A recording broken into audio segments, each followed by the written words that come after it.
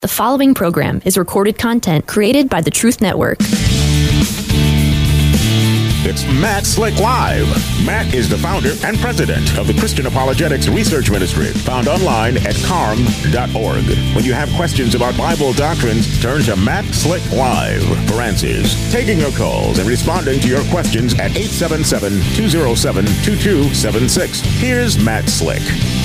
Everybody, welcome to the show.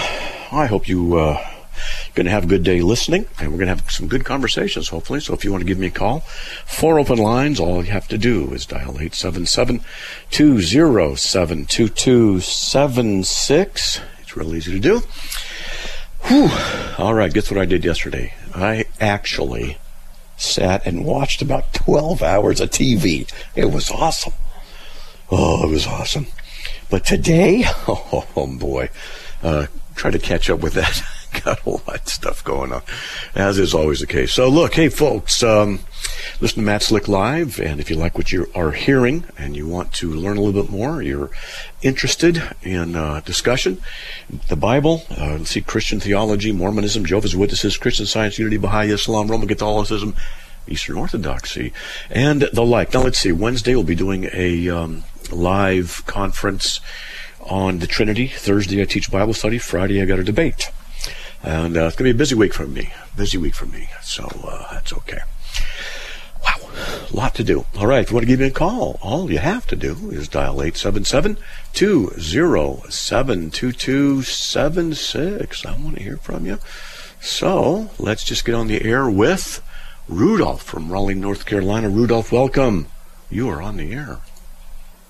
Yes, sir. What is an Orthodox Christian? You mean as in Eastern Orthodox?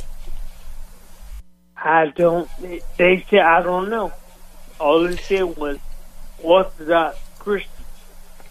It's probably, well, if a person said he is an Orthodox Christian, then that's generally what that is someone who holds to Eastern Orthodoxy, which is not Christian. It's like Roman Catholicism teaches a false gospel, and it's just not Christian. So I could talk to you about it if you want, what they teach. Up to you. Oh, no, but it was the guy from Turkey, that Erdogan guy. Erdogan was saying that he was a Orthodox Christian. Yeah, he'd be referring to Eastern Orthodoxy. They call themselves Orthodox. And okay. So let's just say that, here, I'll read what they teach. Well, let me just tell you what they teach about salvation. What they say is that salvation is achieved through a process. It's not forensic in that it is not legal. It is not something that happens instantaneously by faith. It is something that's a process of your whole life, where you participate in the energies of God. The energies of God are His graces. His graces come upon you, and they move you towards theosis. Theosis is being godlike. They don't say you become a god or that you become divine, but that you become like Jesus to such a degree that you're godlike in that sense. And that the energies of God, these graces, are those things that work through you by God's work through you to bring you to a place where you can then hopefully achieve salvation through a long period of participation in these graces. And so it teaches a false gospel, just on that alone. Okay. Thank you very much. But just want to say one thing. Mm-hmm. I know how you like hate mail on Friday. Yes, I do. I know you love it, but okay, right. So I bet you wouldn't like it that much. We're going to change it to Flat Earth Friday. Flat Earth? Dean, wait a minute. You like that. Wait, are you saying you believe in Flat Earth? What? No. I'm saying I know you don't like it. So let's Flat Earth is just not true. Hate meal. Huh? No, I'm saying that if you don't like to talk about that, so let's I'll talk about it. that you like so much to Flat Earth Friday? Well, if people want to call up and talk about the absurdity of flat Earth theology, I'd be glad to. No, you don't want people. Okay, then I'm at a loss. What are you saying? You want me to talk about flat Earth instead of hate mail? No, I'm saying you like hate mail, so let's change it from hate mail that you like. Let's change it to something you don't like. Flat Earth. Flat Earth is just dumb. It's just dumb. I mean, hate mail is at least entertaining. Flat Earth is just ridiculous. Okay. Okay. Well, thank you.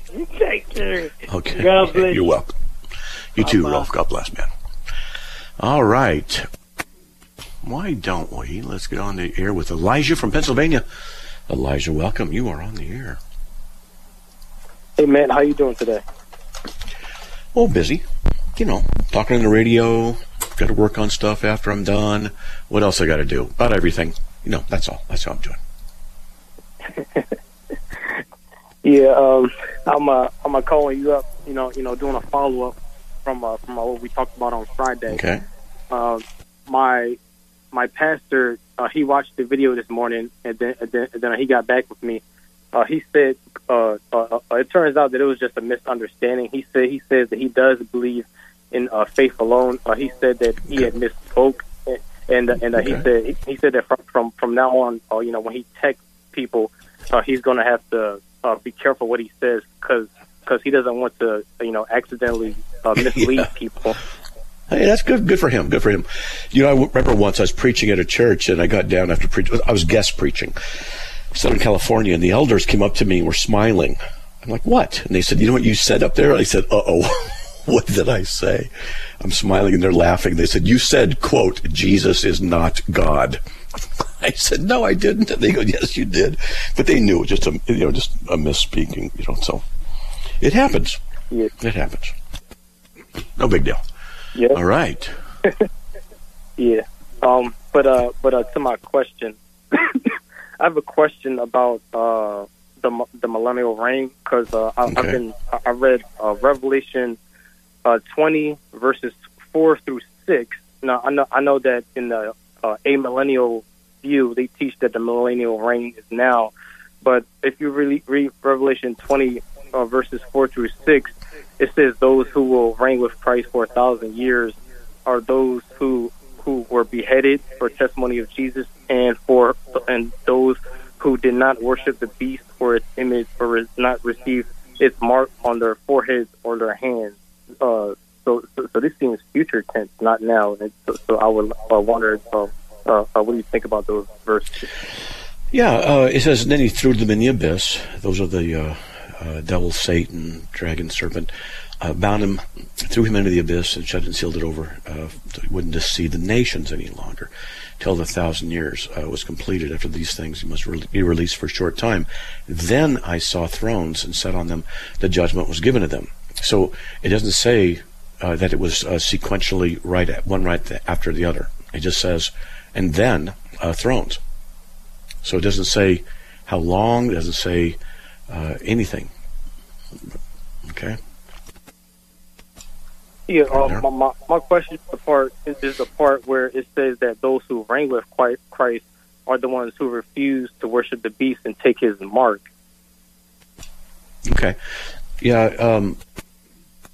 So what I understand about this view in this is that those who during the millennial reign, those are the ones who have died with Christ, been beheaded, been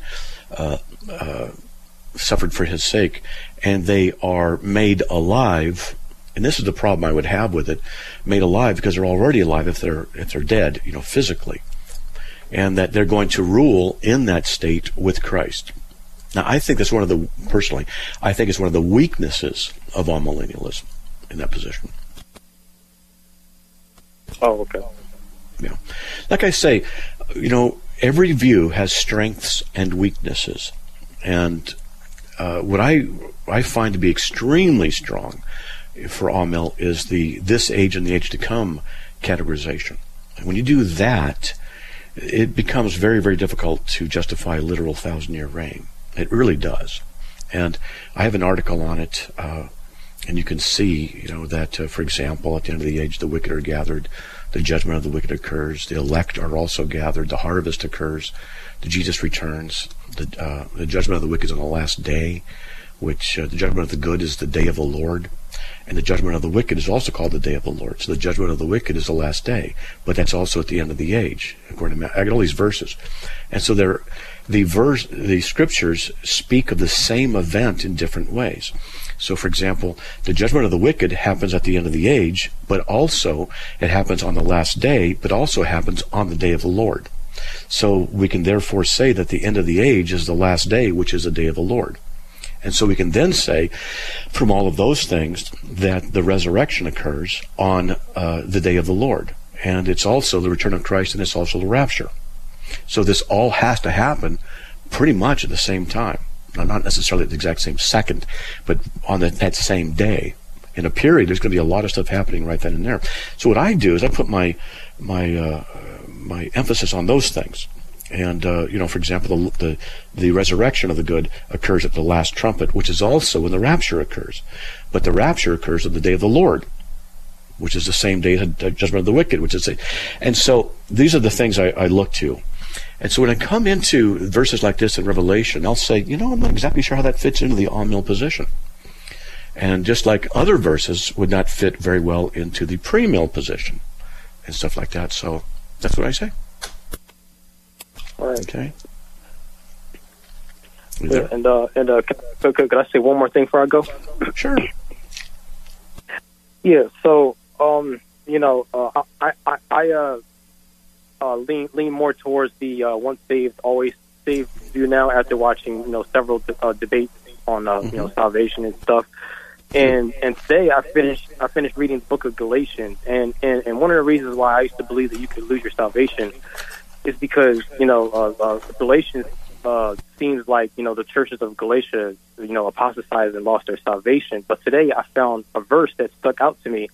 It's in Galatians 5:10, where Paul says, "I have confidence in the Lord that you will take no other view, and the one who is troubling you will bear the penalty, whoever he is." And I have a MacArthur Study Bible, and I looked at the footnotes, and they give a cross-reference back to, I think it's John 10:27-28, where Jesus says, "It is the will of the Father that I lose none, and nobody can pluck them out of my hand or the Father's hand." Amen. So, yes, John 10:27-28. Actually, those are the verses that converted me or solidified me in the issue of you cannot lose your salvation. But here, think about this too. So, Jesus bore our sin in his body on the cross 2,000 years ago. So, a guy named Bob is born, in our time here. And he's an unbeliever until the age of 40, and for 10 years he's a believer, and then he stops being a believer, so he loses his salvation. Let's work on from that model. Well, then, here's the question. Did Jesus bear all of his sins or not bear all of his sins? And if he bore all of his sins, how could he be not saved if all of his sins were paid for?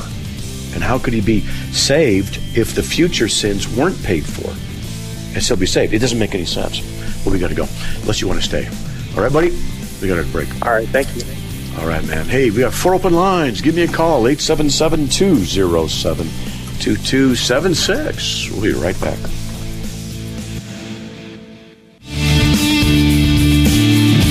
It's Matt Slick Live, taking your calls at 877-207-2276. Here's Matt Slick. Welcome back to the show, everyone. And if you want to give me a call, we have 2 open lines, 877-207-2276. All right, let's see. Let's get to Alberto from Georgia. Alberto, welcome. You're on the air. Yeah, good evening, Matt Slick. My question is, what's the proper interpretation for Revelation chapter 3, verse 5, and Revelation chapter 22, verse 19? Oh, whatever one God gives. That's the right one. Hmm? Well, yes, what's the right one? I can only tell you the right one is the one that God would do. And I have an opinion of what I think it might be, but I don't know if it's the right one. So, Because I hear preachers say that God erases the person's name out of the book of life. No. But why should God erase the person's book of life once he writes it, and God knows who's going to believe in him? God makes no mistakes. He's all sovereign. So why have to put it and erase it later on? Right. So, I'll give you what I believe it means, okay? And it says, he who overcomes will thus be clothed in white garments, and I will not erase his name from the book of life, and I'll confess his name before my Father and before his angels. They make a mistake of saying, of thinking logically that, that means he can erase it. No, it doesn't say he can. It just says, and he won't. If he won't, it's the same thing as saying it can't happen, because he won't do it. So it's either won't because it's eternally decreed, or he won't, as they might say, because if you're good enough, you won't erase it. So they go with the latter interpretation. Now, Revelation 22:19, I don't know if that's the right verse that you're talking about. I sent my angel to testify these things. Oh, no, excuse me, here it is. If anyone takes away from the words, I read the wrong thing. If anyone takes away from the words of the book of his prophecy, God will take his part away from the tree of life in the holy city, and which are written in this book. This book is the book of Revelation, and he says, take his part from the tree of life. It doesn't say the book of life. Now, just so you know, in Revelation 17:8, the beast that you saw was and is not and is about to come upon the abyss and go to destruction. And those who dwell on the earth, whose name has not been written in the book of life from the foundation of the world, will wonder when they see the beast and who that he was and is not and will come. And so it also occurs in Revelation 13:8, the phrase. It says, all who dwell on the earth will worship him, everyone whose name has not been written from the foundation of the world in the book of life. So what we're seeing here is that God has written their names from the foundation of the world in the book of life. It makes perfect sense. He's a sovereign king. They're in the book of life from eternity past. God is not going to put the person's name in the book of life if they're going to lose their salvation because they didn't have the book of life. Now, they might say, well, no, you can be in and then out, then in and out. Well, then here's a question. Can you lose your salvation, get it back, lose it back? Is the name of the book, your name written in the book of life, then taken out, put back in, taken out, put back in? It never implies anything like that. So the people who teach you can lose your salvation are on weak foundation. Okay. So what do you think? I heard this guy named Corey Minor, a Smart Christian Channel. He believes in save always save, and like you do, and he says that according to the Greek, it's an emphatic negation, right, or a double emphatic negation, right? Right. I think it's. Let me see. In Revelation 3:5 is what you're talking about. Let me see. It's. Will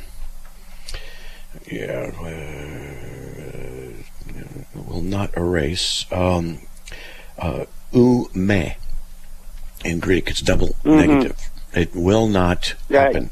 It will not. Now, we say that's double negative, which means it will. But what it's saying there is it's an emphatic declaration. It's not even possible. Okay? Exactly. That's what he said also. Same thing you're saying. Correct. Okay. Remember that video I told you about? I was supposed to show you about R.C. Sproul, To Wake Up in Hell, extended clip? I don't know how to send it to you on an email. The title of the video is called To Wake Up in Hell, extended clip, R.C. Sproul. No, you just take the URL and you email it to info@carm.org. Info.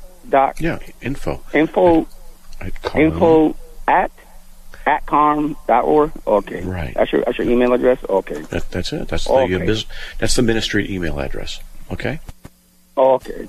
All right. Info@carm.org. Okay. And click on you said the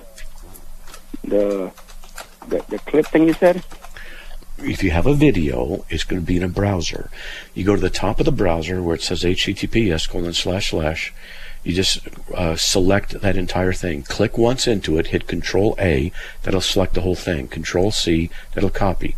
A for all, C for copy. Control-A, Control-C. Okay. Then you go over to your email, Control-V for paste.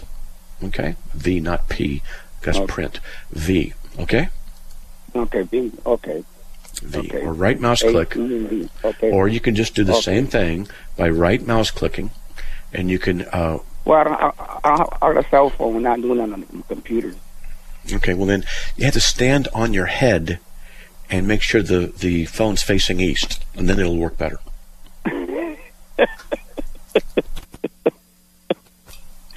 Okay. I'll do it. All right. All right. Okay, buddy. Thanks. Okay, God bless. Bye-bye. All right. Now let's get to Randall from West Virginia. Randall, welcome. You are on the air. Hey, Matt. Hey. This is Randall from West Virginia. Okay. Now, do I have a clear connection? So far, yes. Okay. Now, should my phone be facing east toward Jerusalem or Mecca? Yes, while you're moonwalking backwards. That's right. Well, Yeah. no, actually, why I called you, I have a pray. I've talked to you about my sister that became Muslim many years ago. She married a Muslim, and she became Muslim, and she asked me not to talk to her daughter about Christianity when she was born. So I agreed I wouldn't, but I said I will not continue to pray for her that she finds Jesus. Now, Wednesday night, Miriam, that's her name, she turned 16 years old. Miriam called me for the first time and had a lot of questions about Christianity. Good. She did not understand any of it. She wanted me to explain the difference between a pastor and a priest and explain the Trinity. And I think I explained everything pretty well. And she was hung up on the Trinity, and she was thinking God took three forms, and I told her, no, it's one God in three persons. And she said she didn't see how that could be possible, and I told her it's not possible as far as human understanding. I said, but God's ways are not our ways, and He's far above us. And I think she was understanding a lot more. She'd never been taught anything. But what I'm getting to is I have been praying for 16 years for that girl. I love her. I had held her in my lap when she was little, and 16 years later, she calls me, and Praise you know God. that's just a blessing. And I wanted to share that with you and Charlie, because Charlie mentioned something before. It's been a while, and you know it's just Well, it's there's the music. We got to go, Christians say but they pray. it's encouraging, Randall. It is, because I'm praying for my daughters, and Charlie's praying for his son. So I know that that's the case. Okay, we got to go because there's a break, buddy. Thanks a lot, man. I appreciate it. All right. Hey, folks, two open lines: 877-207-2276. We'll be right back.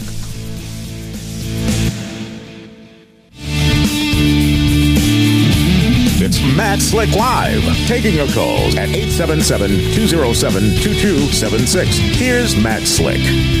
All right, everyone, let's get back to the show. Let's get to Mike from Winston-Salem, North Carolina. Welcome. You're on the air. Oh, hey, Matt. I have a question about Matthew 24, verse 14. And this gospel of the kingdom will be preached in all the world as a witness to all nations, and then the end will come. The word world there, what does that pertain to? I mean, I think the original Greek, the word world there is not what we think the word world is. Right, it's not cosmos, which is the word world. This is oikomene, and it means all the inhabited earth. The Roman Empire of Palestine, the adjacent countries, generally, and in later usage, the habitable globe of earth, and the world as known to the people of ancient times. Matthew 24:14, Luke 21:16, Romans 10:18, etc. Right. So, okay, and I think this is the only time that Jesus uses the word oikomene. And it says, witness to all nations. That's the nations of the Roman, because the Roman Empire was made up of what, like 26 nations or something? I don't know, actually. It includes Britannia, Gaul, Germania, Yeah. And then when it says at the end will come, what end? That's the question. Let's see. And no, Jesus does use it in Luke, also in Luke 21:26. Men fainting from fear, expectation of things that coming upon the world, for the powers of the heavens will be shaken. So he does mention it there, as well as Matthew 24:14. Okay, just giving you a heads up, because I like to do a little bit of research here. So, okay, back to Matthew 24:14. What's the end? Well, John MacArthur. The end of the sacrificial age? Well, he's a dispensationalist, and he believes in pre-trib stuff and pre-rapture stuff, in premillennial stuff, which I don't. And he's a very learned, godly man, good guy, and so we just have a difference of opinion here. So he might then say that the end is during the millennial reign, because that would make sense to say that the end will come and then the new heavens, new earth are made. That would make sense. But it could be, I don't know what his particular position is, but maybe he might be interpreting the end will come as in the end of the 7-year tribulation period, and then the millennium will start. I don't know. Okay. Well, he says it says this is how Christ characterizes the time of the Great Tribulation described in the verses that follow. Also, when he references preached in all of the world, he doesn't say oikomene. He talks about the gospel will be preached throughout the globe, and that's not what it says. See, I'm disagreeing with John MacArthur on this. That's okay. But look, in Luke 2:1, it says, Caesar Augustus, that the census be taken of the whole inhabited earth. And so that's the word oikomenos also. And the word earth there is, it just says inhabited, and then earth is implied. All the inhabited, so implication of earth. And and then it says Luke 2:4-5, Luke 2:4, and through 5, where Satan is tempting Jesus, and he showed him all the kingdoms of the world. And so when I look at the world, the word oikomene, it comes from oikeo, to dwell, to abide, the inhabited earth, the Roman Empire, Acts 17:6, the Jews in the world, Acts 24:5, of Palestine and the adjacent countries, Luke 2:1, and generally, and in, like I said earlier, later usage, the globe, the earth, and that would be, for example, in Luke 21:26. So, and then there's Romans 10:18. And the world's, so it has different meanings, a different context. It's used 15 times, and there's quite a variety of contexts. So it's also used in the world to come, for he did not subject the angels to angels, the world to come, concerning which we're speaking. So it has, I'm just thinking out loud, but it has a broad semantic domain, and it can mean a very localized area, local countries, or the entire earth, depending on the context. Right. Okay. Well, I was just somewhat confused because, like I said, I've also got a Scofield Bible, which was my first Bible. I became a nutty dispensationalist, and then that kind of washed out of my system. But even Scofield says that word for world is oikomene. I mean, he makes the correct reference, and MacArthur didn't, which, I found a little bit disturbing. I don't see his omission of the Greek word. Personally, I don't see it as a problem. I understand what he's doing. It's just see, oikomene. Okay, there's a word for economic trinity. Oikonomia is another Greek word, and it means an interrelated group of workings and stuff, and we get economy from it, and then we get the economic trinity from it, but oikonomia. And then here, what we have is oikonomene. So they're similar in their roots of an interrelated kind of a thing. And in the dictionary, oikos, oikos just means house. I've known that. I remember that when I see yogurt called oikos, I say to my wife, like every time, that means house in ancient Greek. Oikuros,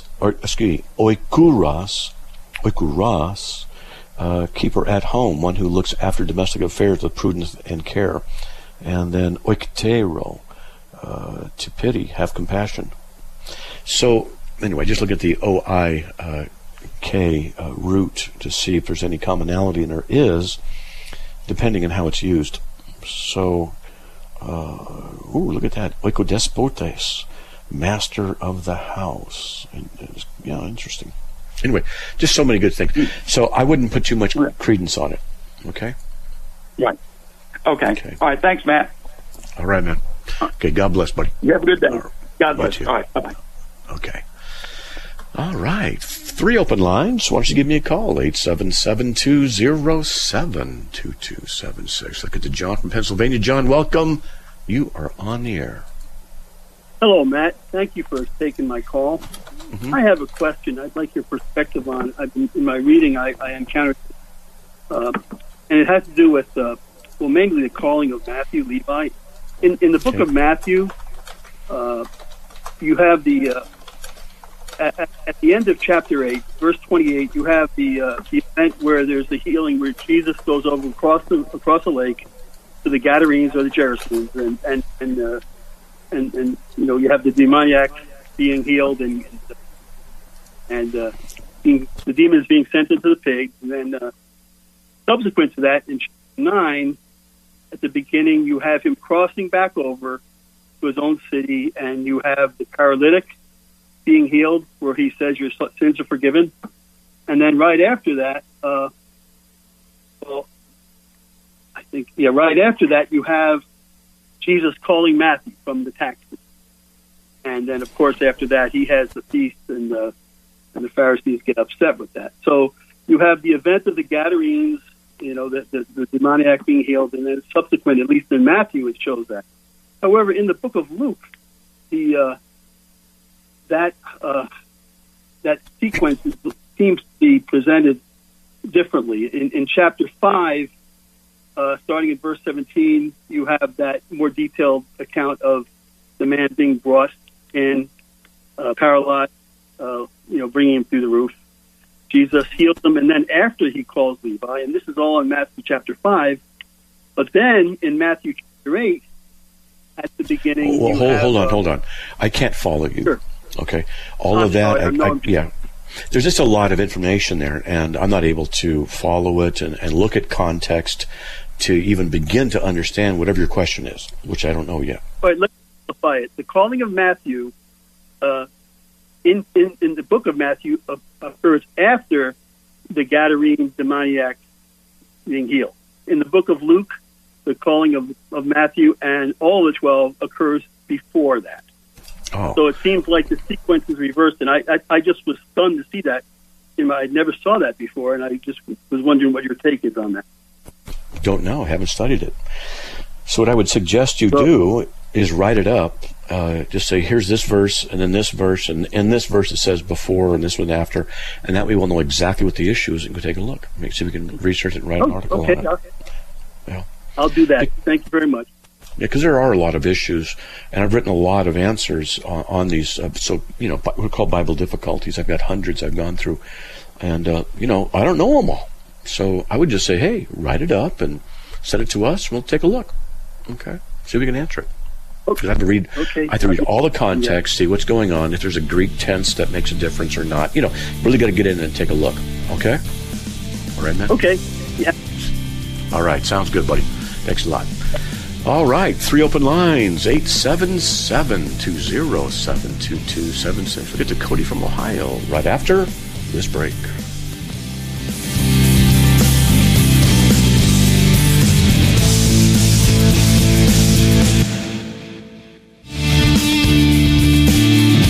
It's Matt Slick Live, taking your calls at 877-207-2276. Here's Matt Slick. Everybody, welcome back to the show. Let's get on the air with Cody from Ohio. Hey, Cody, welcome. You're on the air. Hey, Matt. Evening. Hey. How's everything? Oh, it's going. So what do you got? Yeah.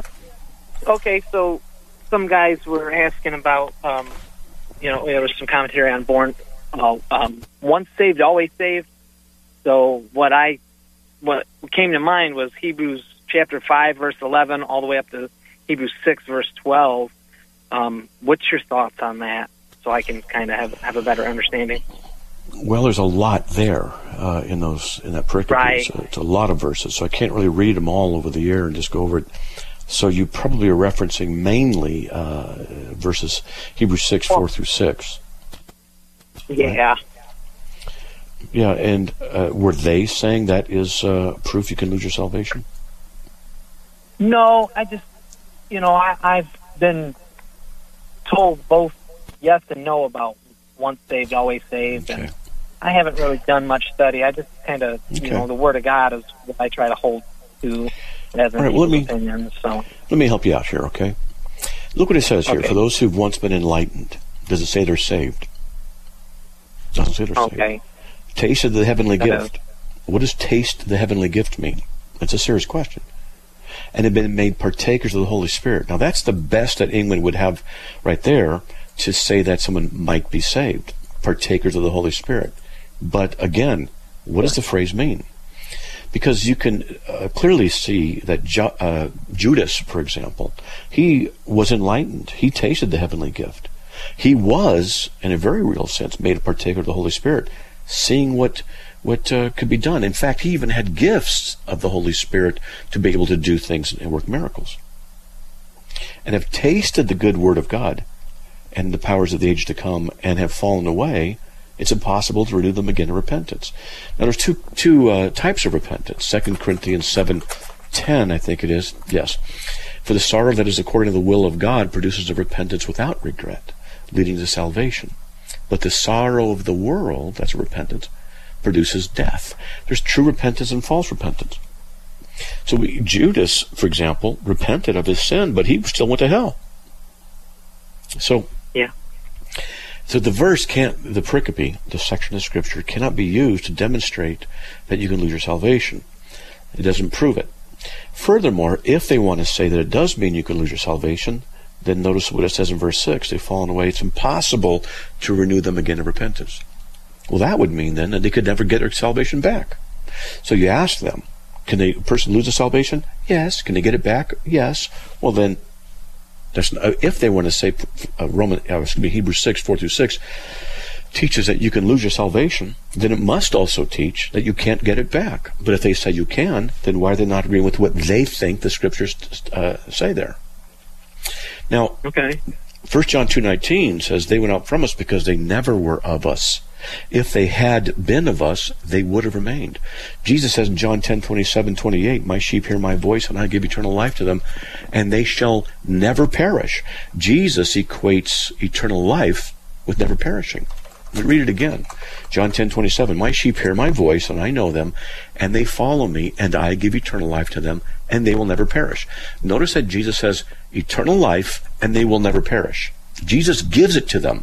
He says, I give them eternal life, and they will never perish. That's what Jesus is doing. He gives them eternal life, and they will never perish. Because he gave them eternal life. That's why they will never perish.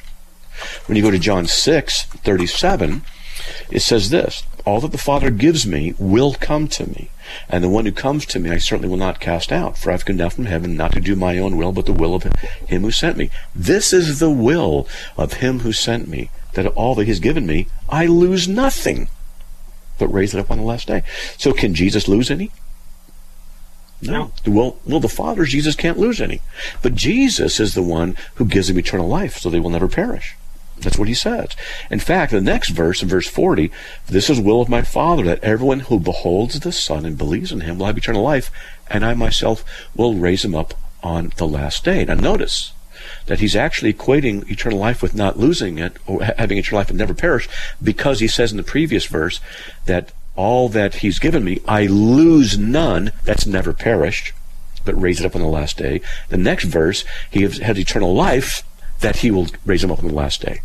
So he's equating eternal life with never perishing in that verse, those two verses. Also, you go to John 3:16.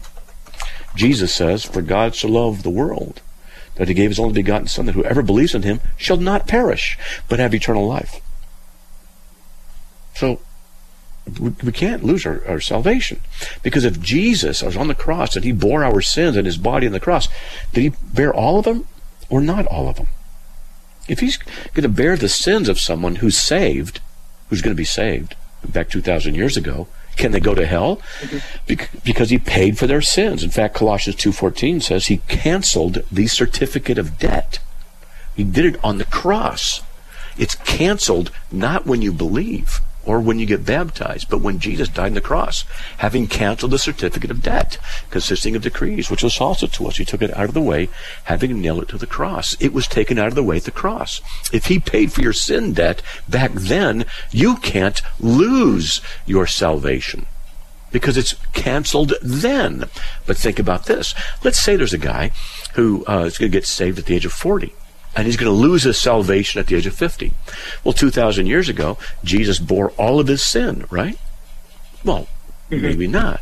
The sin he committed after he lost his salvation is not paid for, right?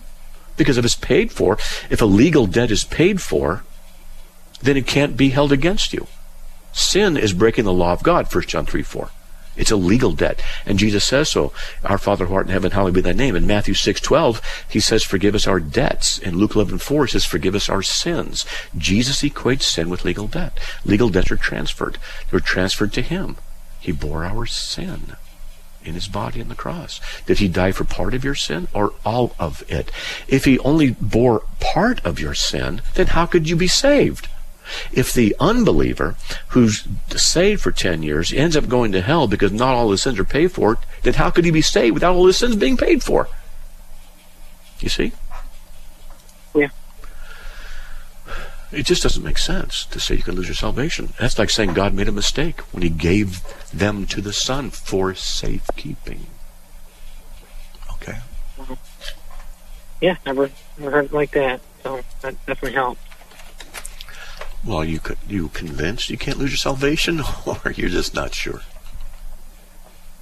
No, I mean, I got, say, people I know that, like your analogy, 10 years ago they were saved, and then for the past 10 years they've lived a life of hell, drinking and smoking and partying and fornicating and whatever, and now they're back in church, and it's like, well, were they false converts 10 years ago, or are they just, or are they even saved now? Well, I can't tell you because I don't know them. But look, they went out, 1 John 2:19, they went out from us, but they were never really of us. For if they had been of us, they would have remained. So would have remained, okay. Oh, that's key. Yeah. So you got to think about this. In Ephesians 1:4, I'm sorry? I was saying that reminds me of John 15. Abide in the vine, Jesus through vine. Yes, and that's covenant language. It's covenant language. Yeah. Hold on. So, okay. So anyway, it's difficult to say or to justify the idea that we lose our salvation, because Jesus came to redeem the ones given to him by the Father. And he says, all that the Father gives me will come to me. That means the Father's giving a specific group to the Son, and the will of the Father is that he lose none of them. So if people can lose their salvation, then Jesus lost them. He lost some of the ones given to him by the Father, and the will of the Father is that Jesus not fail. Jesus can never fail to do the will of the Father. So, right there, you can't lose your salvation. And our salvation does not depend on our goodness. Does not depend on our faithfulness. No. It can't. Because we'd be dead in a second. And the people who say that you can lose your salvation and get it back are the ones who, if they're consistent, will teach that they maintain their salvation by how good they are. They are the ones who keep believing. They are the ones who don't do bad things. They're the ones who do the right things. And then what we have here is a problem at that point. Because when you go to Luke 18, starting in verse 9, and he told a parable to some who trusted in themselves that they were righteous and viewed others with contempt. 2 men went up to the temple to pray, one a Pharisee and the other a tax collector. The Pharisee stood and was praying this to himself: God, I thank you that I'm not like other people, swindlers, unjust, adulterers, or even like this tax collector. I fast twice a week, I pay tithes of all that I get. Do you think that Pharisee was believing that he was maintaining his position with God by the things he did good and the things he did not do that were bad? Of course he was. He was having faith in God, and he's saying, look, I don't do these bad things, and I do the good things. Then Jesus says, but a tax collector, standing some distance away, was even unwilling to lift his eyes up to heaven, but was beating his breast, saying, God, be merciful to me, the sinner. I tell you, this man went down to his house justified rather than the other. So he's saying the Pharisee was damned. This is what Jesus did. It's a parable that Jesus gave. The point is, this Pharisee was saying that he's, by Jesus' illustration, he's maintaining his position by his goodness. And that's a false gospel. We don't maintain our salvation by our goodness. We can't. You're not good enough. I'm not good enough. If my salvation depended on my goodness, I'm dead. I'm done. It's over. Because what people do who say that, though, what they do is they redefine righteousness on their own level, not on the level of God, but on their own level. God understands that I'm sincere, that I'm trying, and as long as I do these right things, I'll be okay. Why not become a Mormon or a Roman Catholic with that kind of thinking? Right. I hear people say, well, God knows my heart. And heart's desperately wicked and deceitful. Yeah. Our heart's wicked and deceitful, so God knows your heart, then maybe you don't know your heart. Ooh, that's good. God knows your heart. Do you know your own heart? Yeah. Oh, I'm pretty good. No, you don't know your own heart. Once I was praying. I tell the story. I was praying for 20 minutes. 20 minutes. And I was confessing every single sin I could think of. I couldn't even think of any more. And then, in the midst of my humble status before God on my knees, I said, Lord, thank you for not making me like the Mormons and Jehovah's Witnesses. And just like that thank you for not making me like that tax collector. And I recognized what I had said in the wickedness of my own heart only because of the Word of God. Even in the best part of our prayers, we're still wicked. And yet God loves us anyway. Wow. Yeah. Wow. That's why we need that Word of God written in our heart. Oh, you got that right, brother. Amen. No. Incredible. Yeah. Yeah, I like the... go ahead. Sorry, go ahead. It goes to show that when Jesus, millions of people that are lost converts, Jesus is gonna say to them, "Depart from me, I never knew you." Well, you might know Jesus, but does Jesus know you? That's the right question. You should call back tomorrow. We could talk more about that. I can teach you some more. I will. But hey, buddy, there's the music. All right, man. Go. All right, Cody. Yep, gotta go. I'm at work. Love you. Yeah. Okay. Bye. Hey, folks, there you go. We're out of time. Hey, we'll talk to you tomorrow by God's grace. Another program powered by the Truth Network.